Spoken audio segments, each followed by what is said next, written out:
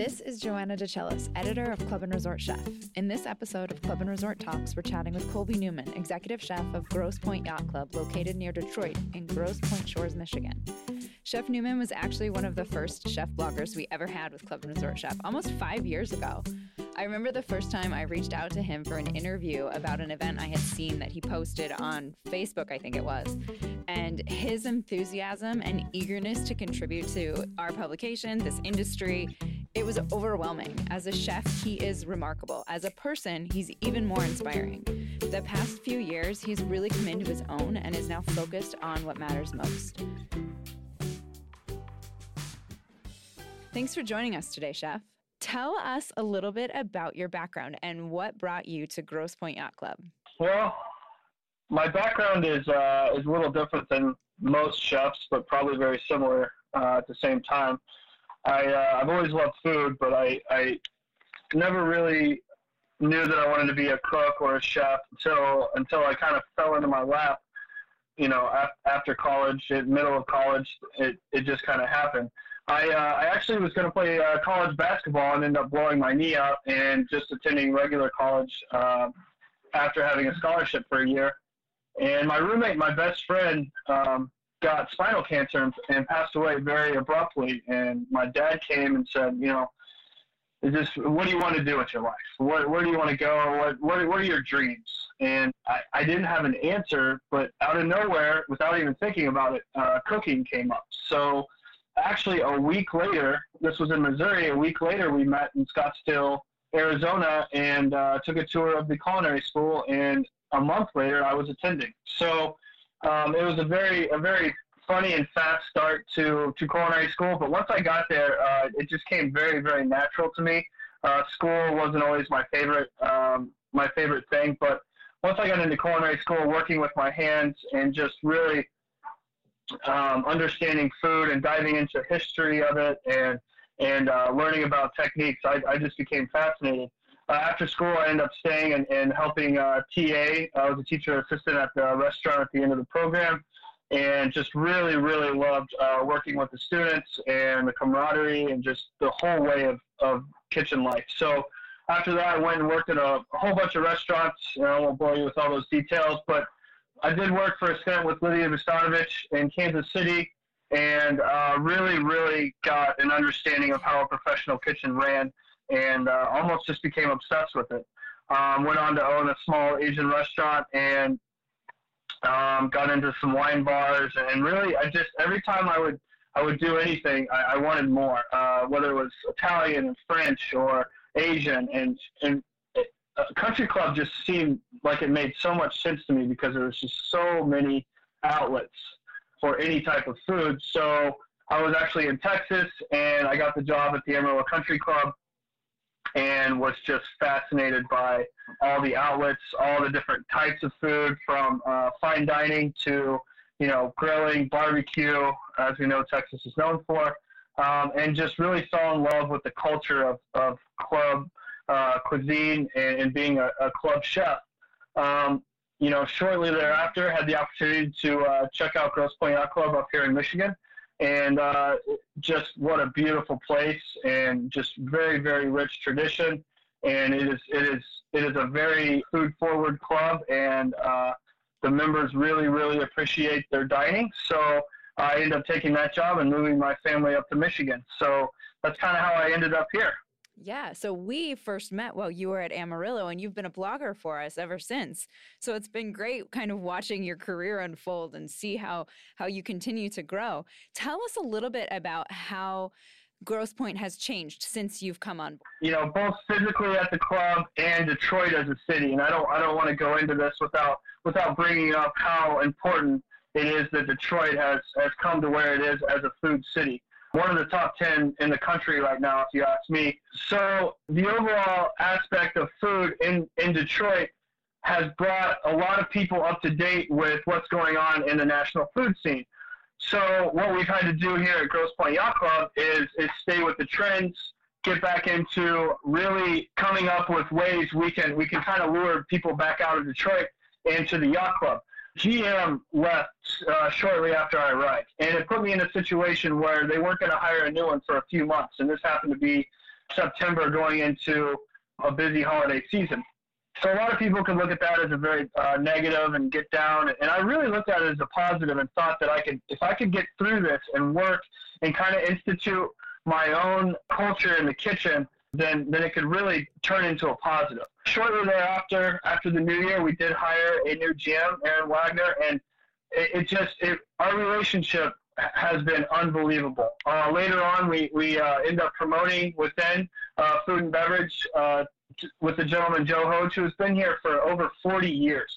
So with the three of us alone in food and beverage, we have just started this culture of dining, of service, of just rejuvenating this whole entire club when it comes to the food scene. So it's really awesome to see what's going on in Detroit right now, but it's also really cool to see what's going on at the club and the direction that we're taking it. Yeah, it sounds like Grosse Pointe is kind of parallel to the way that Detroit is kind of evolving and coming back into its own. Grosse Pointe is as well. That's really interesting.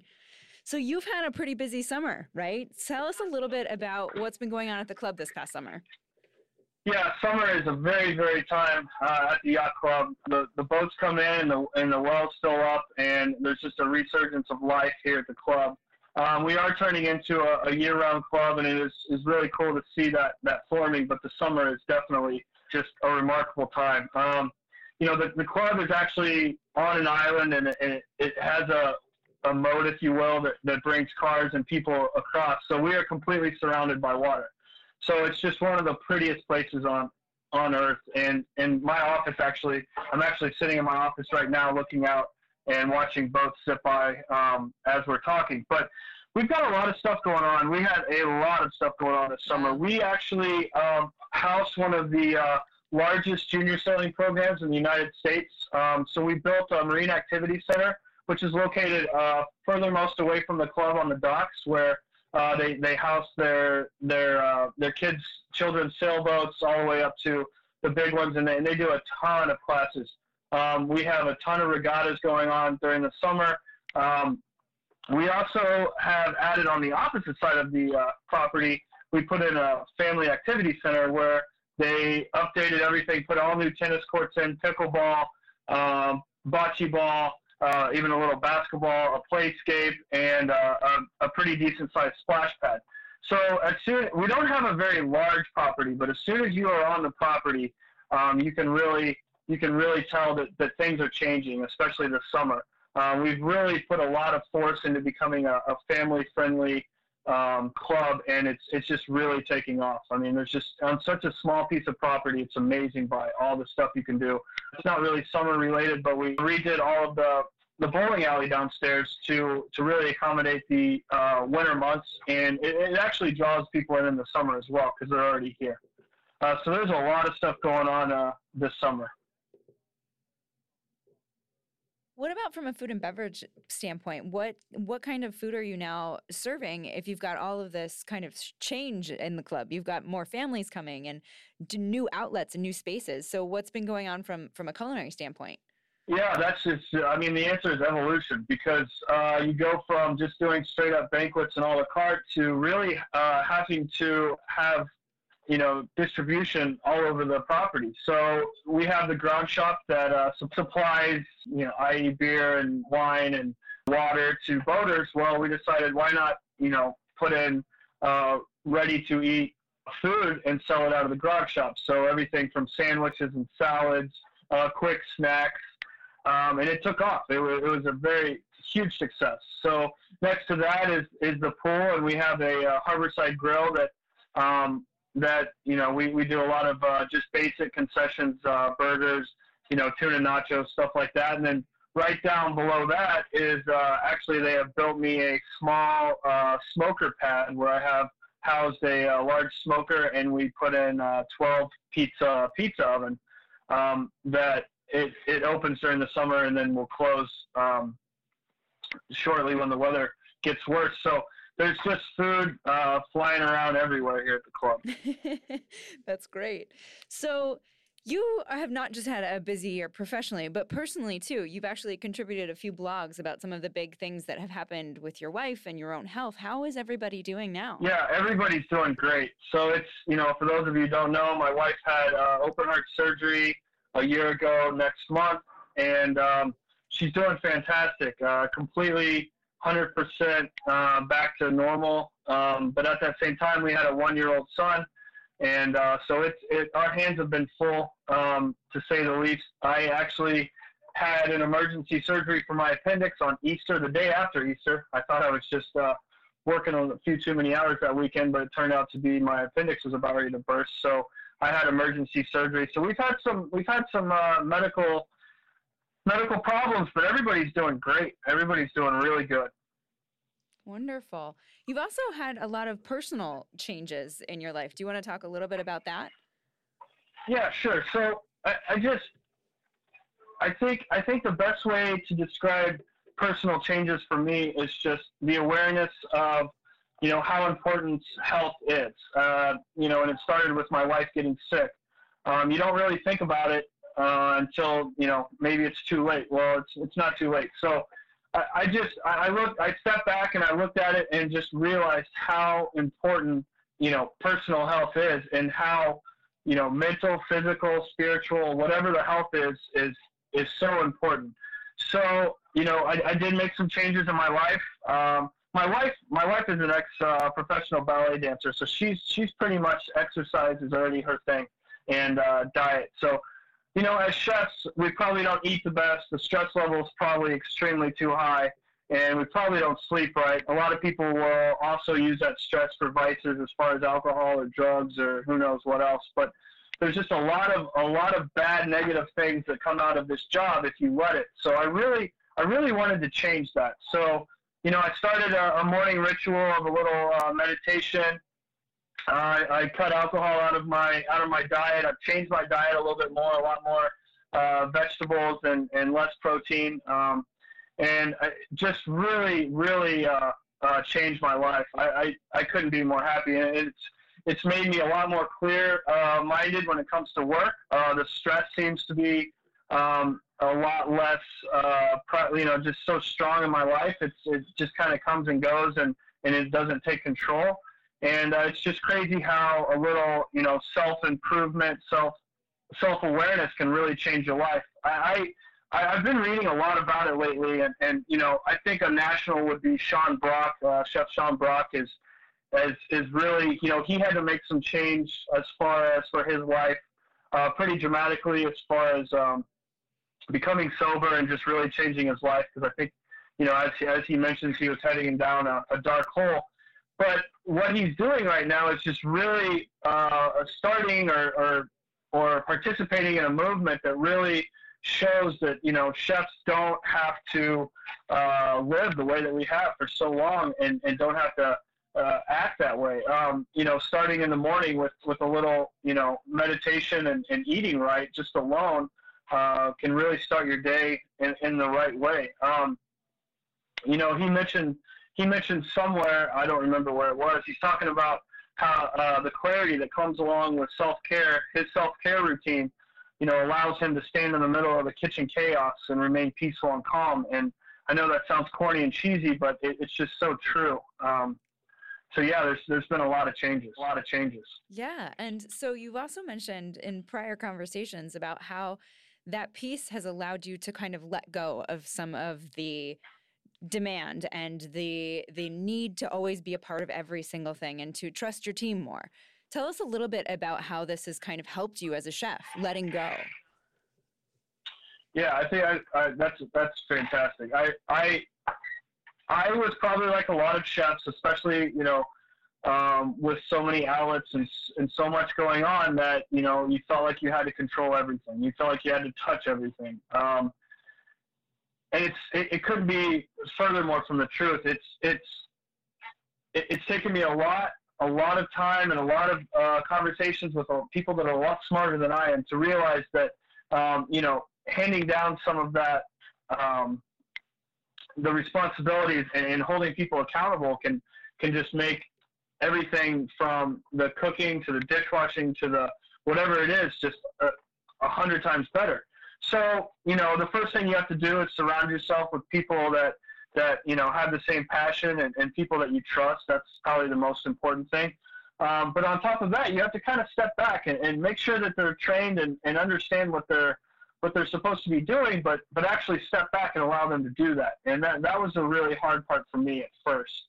And, because you just want to kind of push them out of the way and show them that you can do it and your way's better. And it's really not healthy. So I've tried to surround myself with very, very passionate and people that, have the same vision as I do. And I try to allow them to do that. And I try to do that for them as well. All the way from my executive sous chef down to my AM sous chef, all the way down to dishwashers. We really try to support one another. And that's one thing that we've done here is create a culture that, allows them to not only help each other, but on top of that, they grow. And then by allowing them to say, have an idea for a menu. And maybe it doesn't get on the menu right away, but you work with them. And 2 weeks later, next thing you know, it's on the specials menu. And that particular item is selling out. And all of a sudden they have ownership and they really feel good about what's going on. And once I saw that, and, I love teaching guys how to cook, guys and girls. I love that. And when you let them teach themselves and just kind of help them along the way, it's just something so special to be a part of. So it trickles all the way down to that scenario by just letting go a little bit, trusting the people that you have in the right positions. And then the biggest thing is just holding people accountable if they don't do the right things. Our management group here works a program called EOS. And basically it's a manager program that basically it's just a structure for accountability. And, you make these trees of structure of, let's say from the GM down to me, down to executive sous and on. And those people are accountable for the people below them. And when someone can actually see, A, who their boss is, or B, what they're supposed to be doing, it really helps the situation and paints a very clear picture of what's supposed to happen. And you'd be surprised just how it all comes together by doing that. What do you hope other chefs can learn from the past experiences you've had this year? I just think that health in all ways are so important. Taking care of yourself. I also think that just the importance of family, of friends, of living outside the kitchen. If someone were to have at least told me that when I was a young cook and at least planted that seed for me, I would have been so grateful because, I come from those kitchens that it's just put your head down and work as hard as you can for as long as you can and you'll succeed. And don't get me wrong, that works, but just the advice of, hey, work shouldn't be the number one priority in your life over your family, your wife, your kids, your mother, your dad, whatever it is. It should be the other way around. And don't get me wrong, work is my favorite. It's my favorite place to be. But spending time with my son, there's a saying, if you give me my wife and my son and a patch of grass and I'm happy. So that would be the advice that I would even give myself 20 years ago. So that's what I hope people get out of this. It's just, you never know what's going to happen the next day. So really spend time with the people, that you care about, take care of yourself, and be happy. That's the biggest thing. Well, thank you so much for your time today, Chef. It's been a pleasure speaking with you. Yeah, thank you for having me. It's been a blast. For more podcasts, check out our site, www.clubandresortchef.com.